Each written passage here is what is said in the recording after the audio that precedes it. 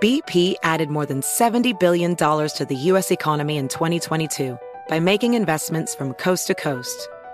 Investments like building charging hubs for fleets of electric buses in California and starting up new infrastructure in the Gulf of Mexico. It's and, not or. See what doing both means for energy nationwide at bp.com/investing in America. I'm Dr. Sanjay Gupta, CNN's chief medical correspondent, and this is Chasing Life. 3 out of 4 U.S. adults are considered overweight or have obesity. 75% of Americans. Dr. Fatima Cody Stanford. Our weight is one factor that plays a role in our health, but by itself, it doesn't give us the full story of who we are. We have to look at our full person. Listen to Chasing Life, streaming now on the iHeartRadio app. Billie Eilish and Phineas O'Connell, they're with us today on Crew Call. I'm your host, Anthony D'Alessandro. Billie's vocals, it was automatic art. You know, I had to choose a more challenging route than just da da da da. You know what I'm saying? It could have been easier. And a lot of people have asked me how did you choose to have it be so soft and so simple? And what else was it gonna that's what the song wanted. Thanks for listening to this episode of the Crew Call podcast on Deadline. There's plenty to celebrate in March and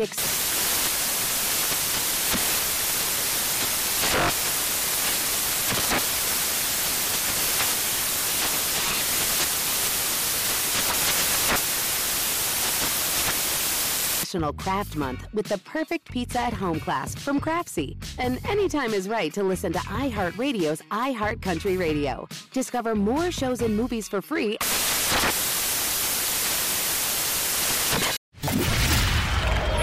For a lot of people, why are you waiting? You know what you want to do. This is something you want to do. Get off your butt and do it. I'm a hustler, side hustler. Do it. I'm a hustler, side hustler. Do it. I'm a hustler, side hustler. I'm a hustler, side hustler. I'm a hustler, side hustler. Come on, ask about me. Yo, it's the Side Hustlers Podcast with Carla Marie. Okay, welcome to another episode of Side Hustlers Podcast. I am not in a studio. I'm in a storage closet of some sort, hanging out in Hoboken, New Jersey with my friends John and Steve. Say hi, guys. Hello. That was Steve. That's John. Okay. So and you've probably seen me post about them before, heard me or even Anthony talk about them before. They are the creators, the masterminds behind Roosevelt's, rsvlts.com, because fuck vowels. Exactly. Okay. It's kind of our mantra. You guys have created this. I don't even know what to explain it as. I didn't even know you guys when you started this, and that's why I'm excited to get your story. But the two of you have created this giant company out of, I don't want to say nothing, but really, you started from the ground up. You have this sick office in Hoboken, New Jersey. You have people working for you. So I guess explain what Roosevelt is now, and then we're going to get into the entire story. Okay, Go, I guess Steve. I can take Steve, it. you got this. Yeah, Roosevelt's is an apparel brand. We're based in Hoboken, New Jersey. We started as a marketing company doing campaigns for different brands, and kind of as a side gig to that marketing company, we started making some t-shirts with our logos on it. And I think, the long and short of it is, we started seeing names come across as sales that we didn't recognize, not family and friends. And I think at that moment we knew there was a business there. And I think ever since that time, we've evolved into a pretty decent sized apparel brand. But you guys didn't start as that. What did you guys originally start as? So summer of 2010, I think, Steve was the director of marketing for kind of an online/seasonal print magazine called Coed. And I had actually lost my job from the 2008 recession. I was right out of school, had a sick job as a junior art director. And after the recession hit, the company went under, I lost my job, and I started doing demolition, real handsy stuff. Yeah. So I was working for Coed at night and, just doing freelance stuff, doing a little bit of writing here and there, graphic design. Steve and I had known each other just from college. And one night, I think we were drinking or something. We were just kind of hey, let's do something fun this summer. All right, let's do it. I have a flexible job now because I'm just knocking down walls all day. So let's figure it out. Let's make something happen. We, threw some stuff up against the wall, and we both were huge baseball fans. So we decided to pitch a couple of different brands, kind of an experiential marketing campaign that would send us across the country to every single baseball stadium. That's crazy. Yeah, it's crazy, but it's been done before. So then we tried to figure out how do we make this cool. Mind you, we had no idea what we were doing. Exactly. It's been done before by companies. Decks and like all this stuff, hitting people up cold calling like Volkswagen because we thought it'd be a cool road trip idea. They're like, no, see, this is a driving challenge, and if you crash or something, we're gonna be super liable for that. So I think the long and short of that is we were winging the entire thing. Yeah, so then we were doing everything under the Coed umbrella just because we needed a platform for this campaign to live under. So then after a couple of failed pitches, we found the PR agency for Nokia at the time, the phone company, pitched them this cool idea that would send us across the country on this kind of like rat race style 30 ballpark excursion. But the caveat was we'd have to accomplish this in 30 days. Now, if you're a baseball fan, you know that there are 30 baseball stadiums and 30 teams in the MLB, so it would not be an easy feat. But after like 2 months of scheduling stuff out, we figured out that most of the teams that have 2 teams in one city, they don't play on the same day. So like the Yankees, for example, will play a 4-game home stretch and then they'll leave. And then the very next day, the Mets will have their 4-game home stretch. Same thing with the Cubs and the White Sox. Same thing with the Dodgers and the Angels. So the trick was to try and get 2 games out of that region in, one after the other, and then kind of drive around that specific region and hit, 9 or 10 stadiums without having to fly because we couldn't fly that much. But we did it. Probably should have died a few times. I never wanted to eat another hot dog after going to 30 baseball stadiums in 30 days. And along the way, we had to actually do various activities each stadium, like go up into the bleachers, eat hot dogs at every stadium. We ranked and reviewed various aspects of each stadium. So, by the end of that trip, I think we were tired, sick, but I do think it was probably one of the coolest months we've ever had. Collectively, it was one of the coolest things I've ever done personally. Yeah. A, we got to see the whole country. B, there's nothing like a professional baseball stadium. There's nothing like it. You can argue, football stadiums around the country are cool. You could argue, different basketball arenas are cool. There's nothing as unique as a baseball stadium. It has its own identity. They're all completely different. I mean, the fields are different. The fields are completely different. They're different sizes. So, some of these stadiums have been around for 100 years. Some of them are brand new and are state of the art. They all had different signature foods, and this is all stuff that we were writing about. So we would rank and review these stadiums and make it more about the experience than about the actual baseball game. We would rank how easy it was to buy the cheapest ticket in the stadium and sneak down to the best seats. Obviously, we would rank every hot dog and then signature food and then, just aesthetics of the stadium and, what was a piece of shit and what was, like what stadium you need to hit before you die. Don't go to Oakland. Sorry, Oakland. Never go to Oakland, yeah. Based off of the story you're telling me now, I guess I never put this together. You guys really started with baseball, and where you're at now, I mean, I'd say you're the unofficial apparel of just baseball fans, really, at this point now in 2018. Yeah, absolutely. We have a lot of baseball players wearing our stuff. A lot of things happened between that amazing month that we had to where we are now. I think our company's probably evolved 4 or 5 times since then. We actually didn't even have a company at that point. We were working under the umbrella of a media company called Coed. But I think out of that experiential campaign that we produced for Nokia, it was kind of a light bulb went off. The brand loved the idea. We were on ESPN and we did a ton of morning shows. And I'm almost kicking ourselves now because we did it for next to nothing. So I think we could have made more money out of it. But at the end of the day, the brand saw great value in what we were doing, and it was a wild success. And from there, they re-upped with us for another campaign the following summer.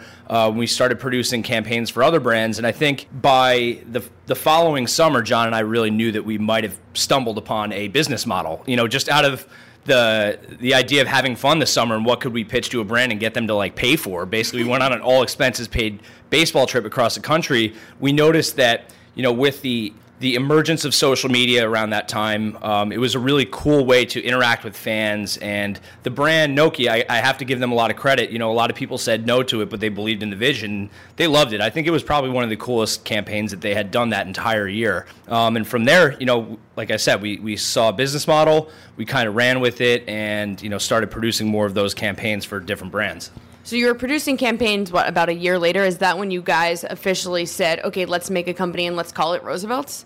Well, initially we kind of had to launch our own company. And it was another company called Agency X. So that was more of like our marketing / media company. And that was just because we needed to create an LLC at that point. And then we were approached by, Roosevelt's actually came about, we were approached by another baseball campaign through Microsoft. A couple of years later, after we were producing these campaigns every other month or so, they hit us up and they said, oh, listen, we want to do something similar. We want to do like a bucket list campaign where you do, the most sought after stuff in the best baseball cities in America.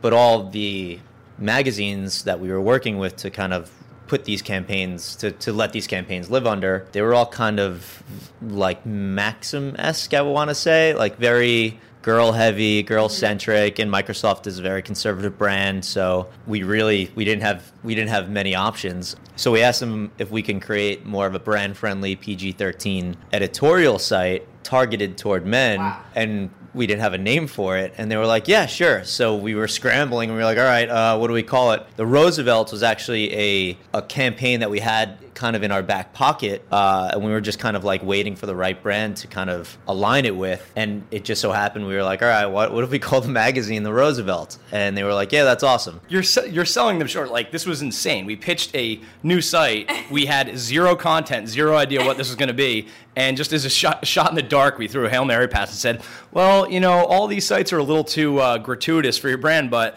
we're going to launch a site. And well, yeah, it's Microsoft. Yeah, and they not only did they love it and embrace it, they gave us almost basically startup capital to start this website. They fully funded it for like the first 6 months. Just What's based up, Seattle? off. So at that time, Steve was still at Coed, and we were doing these things. It's too much, and it was like the writing was on the wall that he was gonna have to leave soon. And I was doing it full time when Steve left. Just trying to put together new pitch decks. So you weren't demoing walls anymore at this point? No.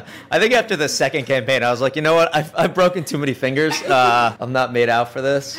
Yeah, so Steve ended up quitting his job, and Microsoft gave us like 3 months runway to basically create content. Like, we were not only putting together this insane bucket list that we were going to have to travel around the country for again, for like the fourth time, I think, for the summer. But at that time, we were a little more acclimated to how, quick travel works.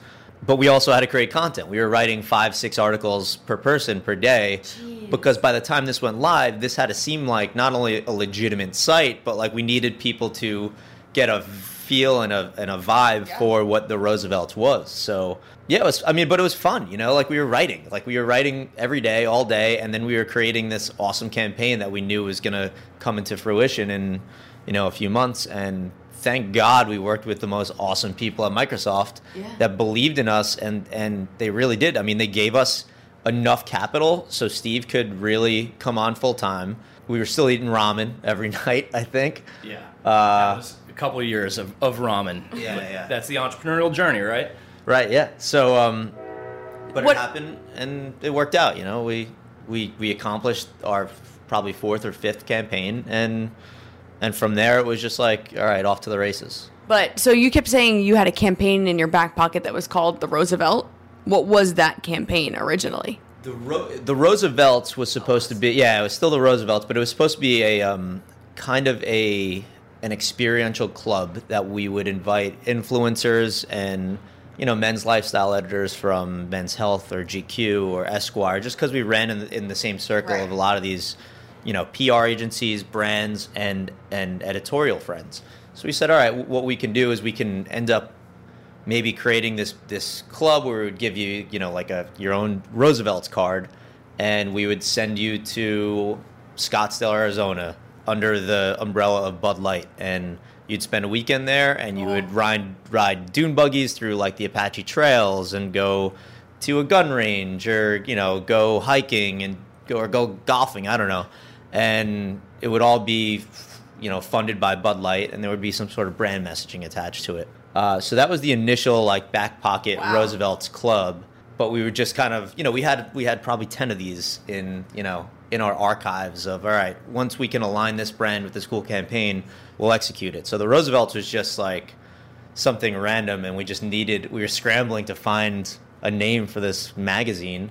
And then we tried to buy the Roosevelts.com. Yeah, what about, because it's your website is RSVLTS. It doesn't spell out Roosevelt's. It kind of worked out. It worked out for the best, but we tried to buy the Roosevelts.com, and some web shark owned it. He probably owned it since the 90s, and we were like, well, how much do you want for it? And he was just like, give me a price. We didn't have any money. We offered him like $1,000. We were like, we're throwing a Hail Mary pass at this point, and he was like, nope. We were like, all right, $1,200. He was like, nah, not even close. Bye, guys. And that was it. Like, we didn't have enough money to buy it, so Steve had the idea to basically remove the vowels and just make it RSVLTS, which at first was a little confusing, but it's weird because more and more brands are doing it now. Yeah, no, I've noticed that. And it's great because like this is something you think about like in media, I guess, but you always own with all these different social media platforms coming out, you always own like /RSVLTS, where someone else might own like, Facebook.com/Roosevelts. Yeah, no one's gonna have. Why would anyone have RSVLTS? So why did you, Steve, think of the screw the vowels thing? I honestly don't know. I remember it, though. I was crossing the street to go to the deli by Manila, where we all used to live. And I was like, what are we going to do? Because this guy wants $25,000 for the Roosevelts.com. And I was like, I don't even know where I would get $25,000 from. So, yeah, I think it was just, like you said, the writing was on the wall with kind of the age of social media really emerging then and seeing other brands kind of removing the vowels. And I was like, this could work. It's short. We have all the social here. I immediately fired up GoDaddy and saw it was available. I was like, all right, well, this is it. We talked about it, and I think we both agreed that it was catchy, almost incognito. Like, you see it, and you're like, well, what the hell is that? I think it was just a good situation for us to grab that. Listen, I'm a fan of that. I'm loving really learning this story, though, too. It was Americana, too. Like, I think the vision of the company was sort of at that time headed towards that Americana vibe. And I just think that was like our aesthetic, and having Teddy Roosevelt kind of be our leader for the whole company made it seem... Well, we were based on, our company was really founded on seeing the country. I mean, traveling across the country. We've probably driven across the country 4 times collectively, so...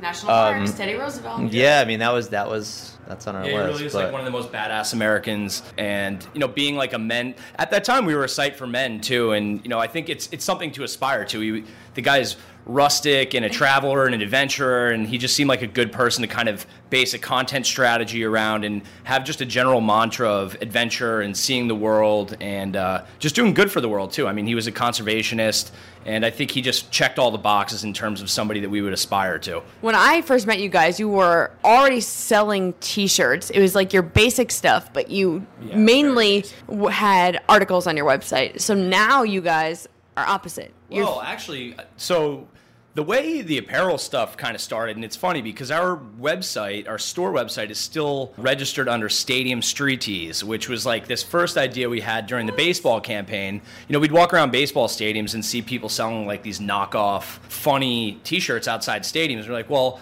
if somebody lives in Seattle and they're a Yankees fan, how are they going to get this shirt that's only sold outside Yankee Stadium? There's just no place to get these like really funny shirts across the country. So the original idea for doing apparel was to produce like just really funny sports T-shirts for people around the country that don't necessarily have access to the baseball stadiums in their hometown. So that's how that idea started, and I guess from there we wanted to just put our logo on some shirts to give them to family and friends, and we learned about Shopify and all this stuff.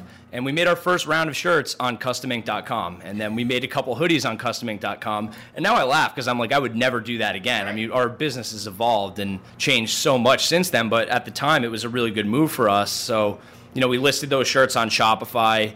And, it didn't take off right away. I think we maybe made 20 shirts and sold 10 of them. And we probably still have some here that we haven't sold. But that kind of kickstarted the second wave of what our company became, which really allowed us to evolve into an apparel company. That was how that all started. So now, what are your roles within the company? Because you guys started, it was just like throwing things at the wall, see what happens. But you guys have completely different roles from each other. And I guess from what you started with too a little bit, I guess kind of explain what each of your roles are for Roosevelt's. Yeah, I mean, I guess I do a lot of the logistics stuff. So, when it comes to, sourcing, handling the tariffs, I never ever thought, if you asked me 5 years ago if I knew anything about tariff rules or, importing and exporting or how to set up a fulfillment company. And now we're going on our third warehouse. I just knew nothing about that. So I guess my role is just to figure stuff out. That's kind of what I do. We're like, okay, we have an idea. And I'm like, all right, I'll figure it out. I got this. You're good. You're like the ultimate Googler. I definitely have a knack for figuring things out. And, our business is, it's sometimes crazy because it's evolved slow and steady. Yeah. We started with a Shopify site without even a custom URL, and then we figured that out, how to get our URL. And then, we were producing some other shirts, and a couple of our shirts went viral. And we're literally, we're packing these shirts up for 8 hours a day, hiring outside help, trying to do it in our small office at that point, which was basically my bedroom. And we just couldn't do it anymore. So the next thing was, all right, well, how do we logistically figure this out? So then we figured out how to get a warehouse. So, yeah, I guess my role is just figuring stuff out. And I think that's a perfect title. I actually think if you had a title, it would be like problem solver. It is just like because we're still new at this. I mean, as far as apparel production goes, I mean, we're not like going to the local screen printer and getting 20 shirts made anymore. We're producing tens of thousands of units. That's insane to me. You guys, that's so we have to ship that stuff across the world and figure out how much more expensive it is to ship air versus sea. Oh my God. And how far in advance we have to make these things. Everybody knows, Fashion Week is coming up in New York. Not that we're Fashion Week status, but you know what I mean? Like, why people come out with their Spring 19 line now. And now it makes sense. Because, it's 1/10 the shipping if they ship it, in July and get it in the spring. But what is your role? So I guess fashion designer, head fashion designer. I'm the Mugatu of the creative. I guess director. Creative director. I guess would be my role. So I guess I'm in charge of most creative strategy, whether it's advertising, marketing, apparel design, pattern design, pretty much the facade of the company, which is really keep going toward this iceberg reference, but it really is because when I tell people that this is an apparel company, it is. It really is. It's an apparel company now. But that's really just the icing on the cake. That's what people think that we do. But it really is so much more. It's logistics. It's production. It's like everything. The engine. I think what we do better than anyone else, and I will put us against any other agency, is social advertising. Social advertising is so much better than anyone else, and I think that's why we're so successful, is because your product is only as good as the people that see it. Figuring out audience pools and our target demos and, who we can sell this stuff to and if there's even a market to sell it to. We don't really produce anything without knowing if there's an audience for it. And I think that's why we're very good at what we do. It's because, Steve's wearing our pizza shirt now. Yeah. If there wasn't an audience for people who like pizza or want to wear pizza on their body, we wouldn't make the shirt. Our clothes are always advancing and the cuts are always going to get better and the material's always going to get better. That's stuff that's inherently going to progress. But the advertising and marketing is really what we do better than anyone else. And it's the reason why we're able to really do what we do. I mean, so many people want to start these t-shirt companies and clothing companies, and it's great. I mean, people probably have better ideas than we do, but it really. I think our ideas are phenomenal. But at our core, we're just. I really do. I have the utmost confidence that whatever we create, whatever we produce, we'll be able to figure out a person that wants to buy it. So what is, I guess, speaking to that, what has been an epic failure? Is there anything that just completely flopped? To be honest, I don't think so. I mean, we've had a couple close calls. I think a cool story is the Sandlot stuff that we were working on. Yeah, tell that story. Yeah, so that's, I think, a movie that kind of defines a generation. I think everybody loves that movie. I think it's maybe even more popular now than it was when it first came out. Tell them how we landed on Sandlot is the most interesting part. Wait, I don't even know this. Yeah, so... Well, and just let me explain really quick. You guys have an entire Sandlot collection of clothing. Absolutely. You've got T-shirts, you've got button-downs, you've got I think it's a cool story because we can talk about how that idea even came about and then how that really has led the direction of the company moving forward and everything that we do. It really helped us scale and understand our business model now. So... probably, 3 years ago, we put out a poll, and this is when we were really focused only on editorial. We really weren't a full-blown apparel company at that time, or at least it wasn't our number one revenue generator. But we put out a poll of American movies. What is the most American movie of all time was what the poll was called. And it wasn't just like hoorah, it was, what movie has the American undertones, the themes. Basically, what is the best movie of all time related to America? And it was, in the list, it was Top Gun and, Rookie, The Sandlot was on there, and a bunch of other movies, Rambo, like Rocky. 50 movies, I think it was 50. I remember this list. Upwards of 50 movies. This. So we published that story onto the Roosevelts, and we used social advertising to make sure everybody that checks out our site saw it on Facebook, and we had 15,000 votes for it. So it was a pretty good survey total. And Sandlot came out on top, like hands down, best one of all of them. We had 15,000 votes spread over maybe 50 movies, and Sandlot got like 48% of the vote. And, S'mores, baseball, Babes. iconic characters, Babes, all that stuff. Benny the Jet. Yeah, so hot. Yeah, just the themes. I mean, it really is, in my opinion, the best, most American movie of all time. And, the 90s are super trendy, and I think people have that nostalgic flair. So the Sandlot killed it, and I think from there we just started seeing the audience and everything related to that list, and we landed on this Hambino design that we thought we might be able to put on a t-shirt. At that time we didn't know about licensing and even how to cut and sew shirts or all that. So we basically took that Sandlot top 50 list and turned that into some apparel and put it on the store, and it sold out in like 3 days. I mean, we didn't order massive amounts of shirts. At this time we were doing cut and sew over in China, but I think we probably sold 500 shirts over the course of 3 or 4 days. So I think at that very moment we knew we were onto something, and we started doubling down on Sandlot. So you fast forward about 2 years, this time last summer, and we have 3 or 4 Sandlot designs. Yeah. We're running huge social ads. We're really kind of figuring out the full force of what our company could become, as an apparel brand. And we're well aware. We're also well aware that we're infringing. We didn't have a Sandlot license. We knew that there was a gray area, and we didn't call it the Sandlot, and we didn't call it the Ham. I think we were trying to be pretty sly about calling it something that would really infringe on the actual movie. Yeah, and at the time, I mean, we weren't wrong. I mean, we looked into this stuff, and with artistic license, we Googled. I think we knew that there is a chance that we could get a cease and desist, but from our standpoint at that time, being people that didn't go to college for this stuff, really trying to figure it out on our own, we really didn't know too much about it, so we thought we were okay in terms of the artistic license. And I remember, Aaron Judge wore one of your shirts on TV in an interview. Yeah, it was insane. That was a moment. Now, we had some celebrities and mostly athletes wear our gear and kind of post about it, and I was like, oh my God, that's awesome. Yeah. But it just so happened Aaron Judge hit a 500-foot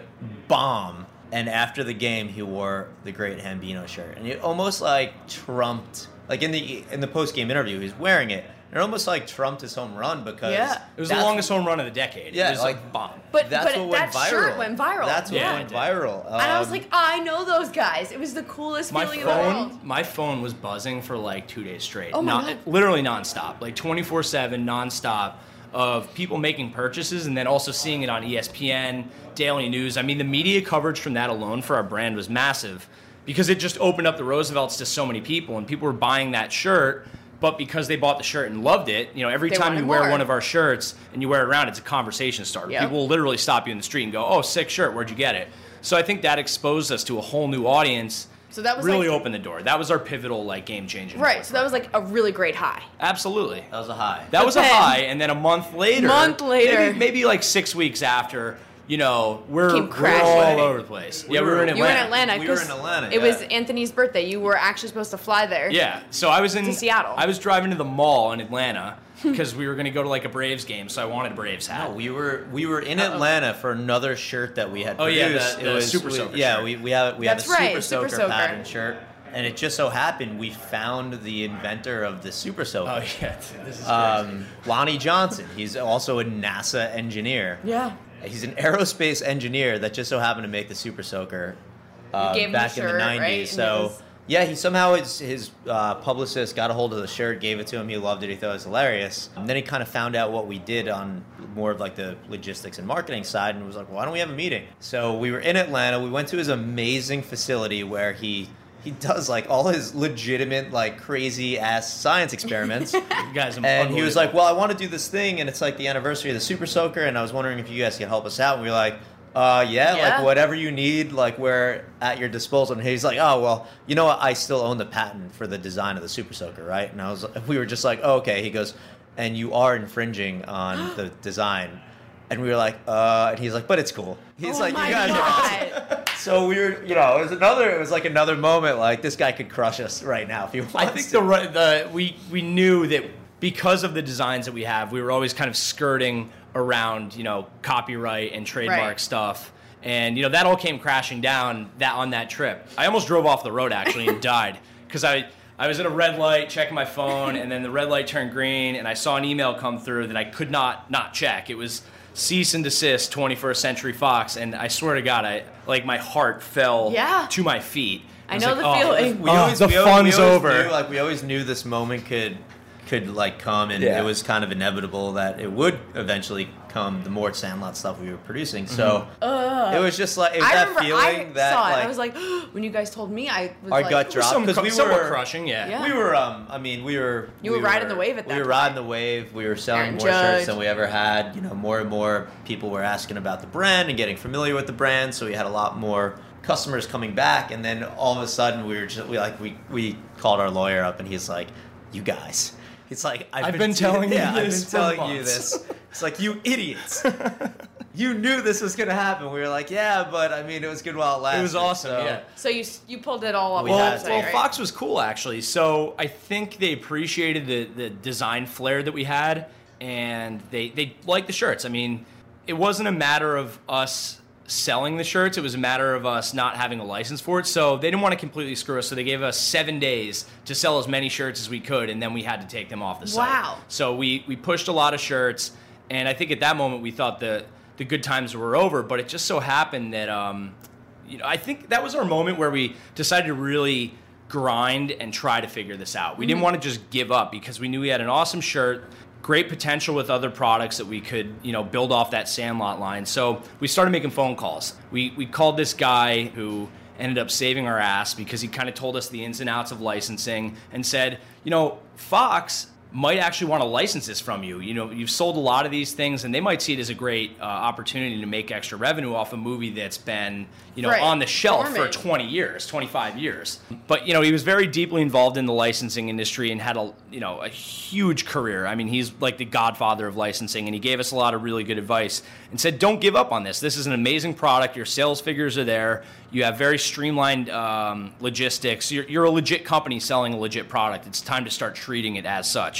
So he gave us some advice on how to maybe handle the cease and desist, and he connected us with a licensing agent and really kind of held our hand through this whole process, because John and I really had no experience with this, and we were a little bit out of our league. So it turns out, you know, that shirt from cease and desist, bugging out, Fox actually loved the design. We pitched them on getting an official license, and they loved it and gave us a license to actually start selling the product legitimately. The design was there, and the design was really cool, but to pitch this like this all over print, which wasn't, I mean, they were right now the Hawaiian shirt's cool, right? Like everybody's got these all over print shirts, but back then they were just starting to trend. So to pitch this crazy all over button down shirt to a company like Fox was kind of a shot in the dark. But I think what helped us was the sales figures. So we went in there with all these sales figures and said, listen, like, this isn't just a mock-up. People are buying these shirts. Like, the proof is in the pudding. Like, these shirts sell. It would be a shame if they just disappeared. We have the audience. We've already built out these amazing audience pools and demographics, and, you know, here are like more concepts that we have for the future.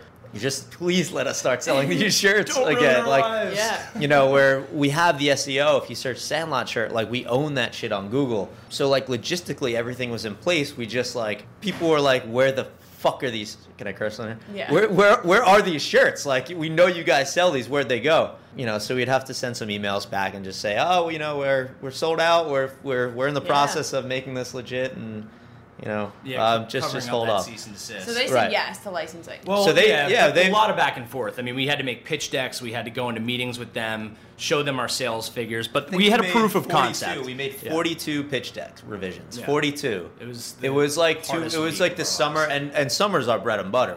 We honestly couldn't sell shirts in the summer, but at that point the ball was kind of rolling, and we were making decent money selling our other shirts, like shirts that would last us till the fall.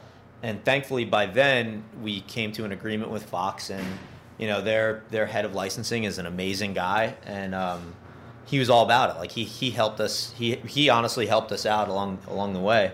I think something that we do really well, and something Fox appreciated, was and this is a testament to John and the creative people that we work with, and I think also a testament to our marketing, but they really appreciated the design elements that we had in our shirts. They're so used to getting these really bland ideas from, I'm not going to throw them under the bus, but I guess I kind of am, like Target. Target will take a screen grab from a movie, put, a line of text under a shirt, and that's it. And that's the level You're killing me, small shirt. Exactly. I literally have it from Target. Yeah. So that's the level of creativity that a studio like Fox has got over the last 20 years. Basically slim to none. There really was no creativity. So I do think when Fox saw this shirt, they were first, they even said it, they were a little shocked that they saw this popping up on their social feed, and they were like, well, we don't know about this. So that's where the cease and desist came from. But I think the partnership and relationship that we had with Fox came about because it was an original idea. Yeah. They really liked our design elements. They liked the way we were marketing these shirts and, partnering with influencers and getting it into the hands of all the right people. They just thought it was really cool, and they thought it was something that they would wear, and it really represented the Sandlot brand well. And I think that's how that relationship came about. And from that, where our business has now evolved, we saw a formula. We saw a formula for taking iconic moments from these amazing nostalgic movies and turning them into, designs and putting them on apparel.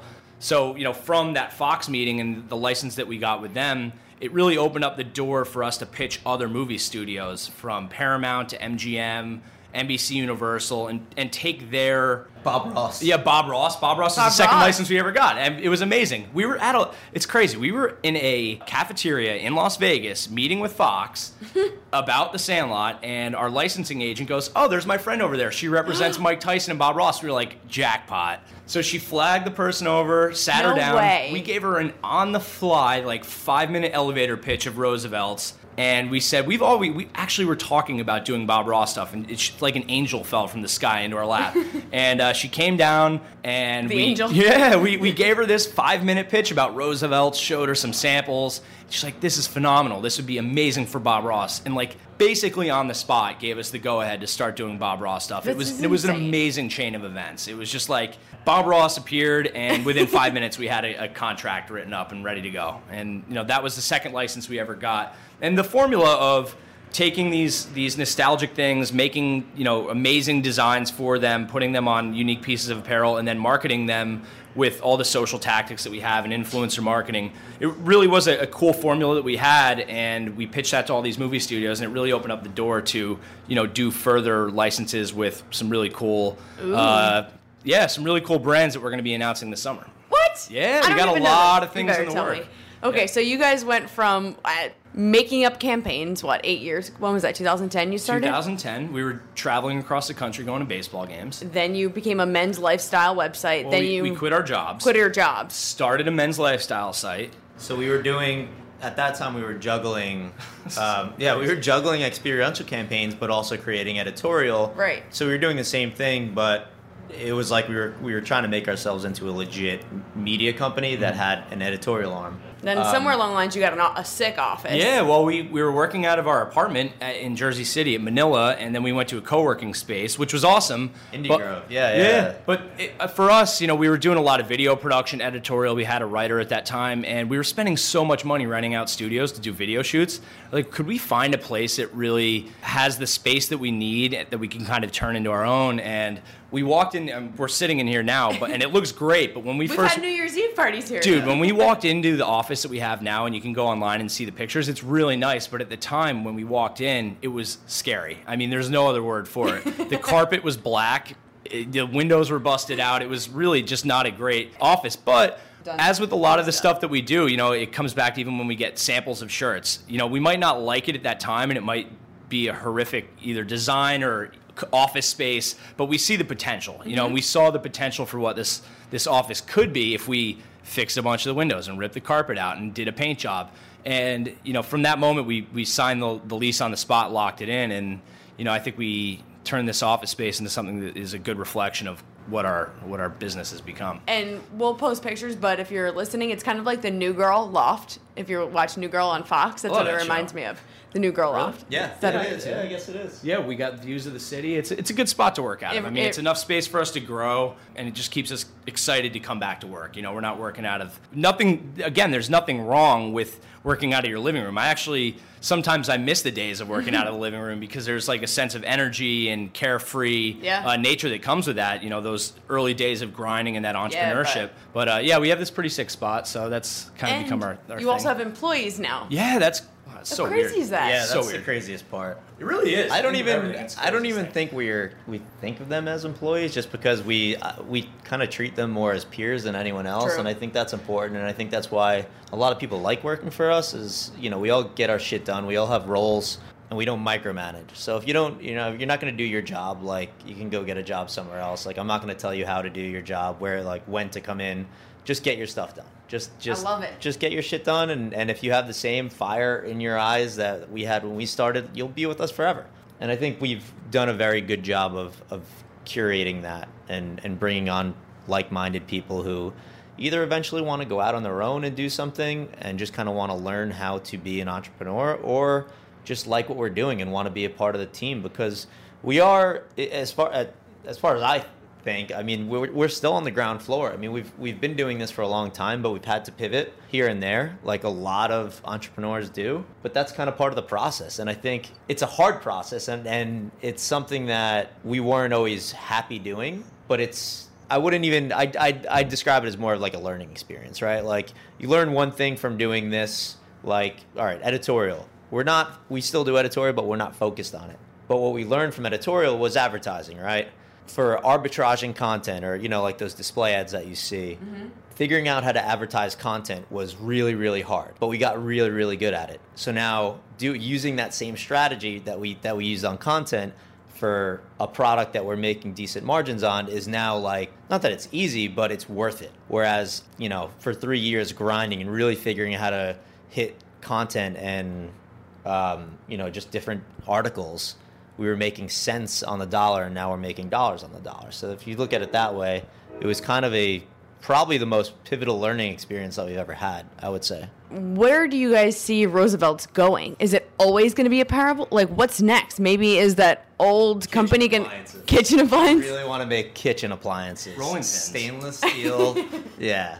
Rose gold. I don't know. I think of Roosevelt's as a brand, and that's kind of it. So, we're making apparel, but logistically we can make anything we want. You can do that campaign. As long as our audience is there. Yeah. I think we want to build a rock solid brand that is a household name at the end of the day. And I think more so than anything, we want an audience that believes in what we do and truly wants to follow our story and just follow along the history of Roosevelt's and see where we go from here. And as long as we can keep the audience engaged and enjoying all the products that we're putting out and the content that we do and all the new projects that we work on, as long as they're there, we'll really be able to do anything that we want. You can do that original idea of what Roosevelt's was. Yeah, send 100%. people. It's so weird. Like, the world is, and this is so cliche to say, but like, the world is so small today. You can really, you can figure it out. Like, you can figure out, as long as you have this like weird foundation in place where you have somewhat of an organic audience, you can do whatever the fuck you want. Yeah. Like, you can build this army that will say, oh, well, they're making apparel now, but like, why can't they make surfboards next year, or skateboards, or something else? Like, why not? As long as the product and the quality of the product is there, people will believe in you and people will align with your brand.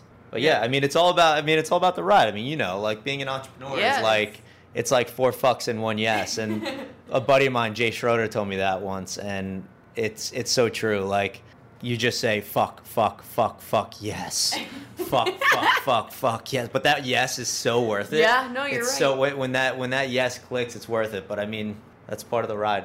It's crazy hearing your story, because I've never I guess I've never heard the full story, and it makes me like even more excited about, you know, loving your brand. And as like a friend, of course I'm going to love it, but what you guys have created, it's cool for me when I see people wearing your shirts at Safeco at a Mariners game. I freak out and I go up to them like, I know them, and they must think I'm crazy. Still not used but to you that. say, I've witnessed you, Steve, witness people wearing your shirts, and you're like, oh my God. Oh, all the time. We were in Austin last year, and some kid came up to us. He's like, "Oh man, I own that shirt." I was just like, "Well, that's crazy." And I made it. yeah, we started talking, and it was just a really cool experience to just see somebody in the wild. And you know, it happens more and more often now, but that was kind of the first moment where I was like, "Oh my God, this is real. People are actually buying the stuff that we don't know." And they're wearing it and having the same experience that we do. You know, if you wear one of our shirts to, let's say, a music festival, you're most likely going to get stopped every hour by somebody just saying, "Hey, I really like that design." Has anyone met their girlfriend because of a shirt? Oh yeah, actually they have. Some guy actually on that same Austin trip, we met him at a bar, and he said, "Yeah, I'm dating a girl now because of that shirt." She stopped and said, "I like the shirt," and he realistically is now dating and may one day have kids because of that shirt. And I'm sure there are a million stories like that. Yeah. You know, we have enough shirts in the market It's true. that I think that happens probably quite a bit.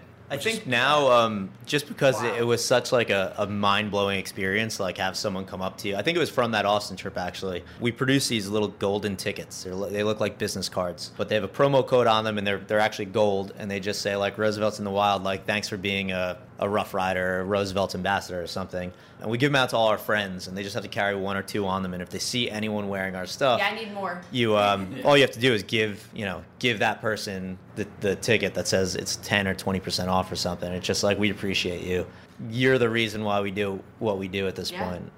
Can we make this podcast a golden ticket and give out my promo code? Absolutely. What do you want the promo code to be? Can I do Carla Marie so I can beat Anthony's promo codes? Okay, use Carla Marie. So get that done by the time I post this. Anthony sucks. 20. Try both.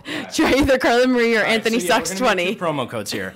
Carla Marie 20 and Anthony sucks 20. Okay. And let's see, over the course of a month, we'll promote it and see which one comes out on top. We'll share the results on RSVLTS Instagram. Okay, we'll do that. And one thing I always ask everyone, favorite app that you guys use for your company that's not Instagram. You can have a different one. Oh, for our company. Company or... Social or just... No, any app that you use. Or it doesn't have... Actually, it could be anything that helps you. So if it's a meditation app that you use at the end of the day. Anything that helps you be better... I'm going to fire up my phone. At your job. And that's not Instagram. Okay, can I give a couple? Okay. Can I give you like what we've been using that I think have been really helpful? Yeah, you like rattle team them off. team Dropboxes are amazing because Okay. it's like a collaborative file drop for everything that you can share across multiple companies, because we have a couple different companies that we're working with. I'm loving WeChat and Skype to talk to suppliers. Slack is a good team working app. Talking about that lately. Which one, Slack? Yeah. But I think my number one, and I guess this is very e-commerce heavy, but it really is Shopify's e-commerce app. I've heard about to that. be able to dive into that and just see, it's amazing. Like I almost look up every single transaction that comes through just to look at the person and see, where they're from and what they bought and how many orders they've purchased from us and, how many times they've actually visited the site and where they came from. It's just really cool because we don't have a retail store. We don't have, a brick and mortar in Hoboken. Yeah. So in theory, it's like it kind of gets lost sometimes that we actually do have, in theory, we do have a store. It's the Roosevelt store. It just happens to be online. But to go on Shopify and see, wow, right now there are 42 people on our store. If you really take that mentality, that's the thing. It's like if we had a brick and mortar store, there would be 42 people in here shopping. And what are they doing in our store? Why are they walking out of the store without purchasing anything? Why are they buying this item and not this item? So, the Shopify app allows us to kind of dig into the analytics and put ourselves in the mentality of that one customer and see, okay, yeah, they visited a couple times. They came in from Instagram. They bought this item. Maybe we can, in the future, send them an email and give them a promo code to buy more stuff. So I guess long and short, I love the Shopify app because it gives you real-time analytics, deeper analytics into customers, where they're from, and all this kind of cool data. John, favorite app? Shopify. Shopify is definitely number one as far as running the business goes. As far as creative stuff goes, if you're on your phone, an app called Darkroom for photo editing. If you're not in front of a computer, it's probably the best photo editing app I've used. If you make memes for not Instagram, but for Instagram, Tank Sinatra's app, Momus, M-O-M-U-S, is very cool and really well put together just for producing social content.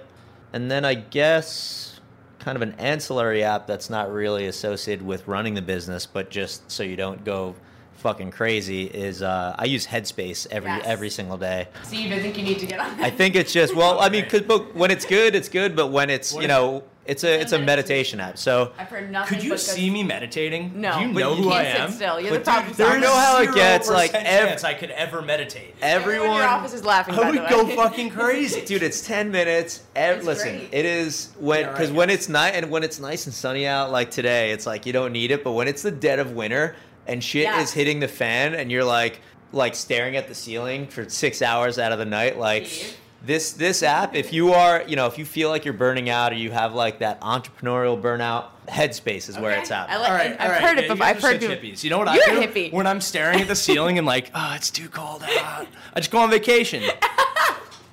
Okay, this is where we're going to end this podcast. This was by far my absolute favorite podcast. I love these guys. I hope you love them as much as I do. Help them out. Check out Roosevelts.com. That is RSVLTS.com. Follow them on everything at Roosevelts. And remember, promo codes Carla Marie 20 and Anthony Sucks 20. Thanks for hanging out. Another episode of Side Hustlers. Does money stress you out? Let Facet flip your financial chaos into clarity. Finding Facet immediately put us at ease. Facet's innovative approach to financial planning ensures your money works as hard as you do, enabling members to experience the joys of having your finances in order. And that makes us Facet for life now, I guess. Visit Facet.com, Facet.com to learn more. This ad is sponsored by Facet. Facet Wealth is an SEC-registered investment advisor. This is not an offer to buy or sell securities, nor is it investment, legal, or tax advice. These testimonials are from current Facet members who are not compensated. All opinions are their own and not a guarantee of a similar outcome. Martha Stewart, the original influencer. When I think about anything, I think about the way that she did it first. The media mogul. 5 to 6 years ahead, she saw what was coming. The prisoner. The rise, the fall, and the reinvention of an American icon. Once Martha paved the road, everybody else pretty much copied her. A CNN original series, The Many Lives of Martha Stewart, now streaming on Max. Welcome to the Scene to Scene podcast. I am your host, Valerie Complex. Today, I am chatting with Ji Young Yoo. Ji Young stars as co-lead in the 6-part limited series Expats. I think I learn a little bit with every character that I play. I think usually I play a character and it causes enough introspection that I learn something about myself. I honestly can't gush enough about Freaky Tales. I'm so excited to share it with more people. If you like what you hear, be sure to review, like, and subscribe to the Scene to Scene podcast. Hey, it's Malcolm Gladwell, host of Revisionist History. eBay Motors is here for the ride. Your elbow grease, fresh installs, and a whole lot of love transformed 100,000 miles and a body full of rust into a drive entirely its own. Brake kits, LED headlights, whatever you need, eBay Motors has it. And with eBay Guaranteed Fit, it's guaranteed to fit your ride the first time, every time, or your money back. Plus, at these prices, you're burning rubber, not cash. Keep your ride or die alive at ebaymotors.com. Eligible items only. Exclusions apply.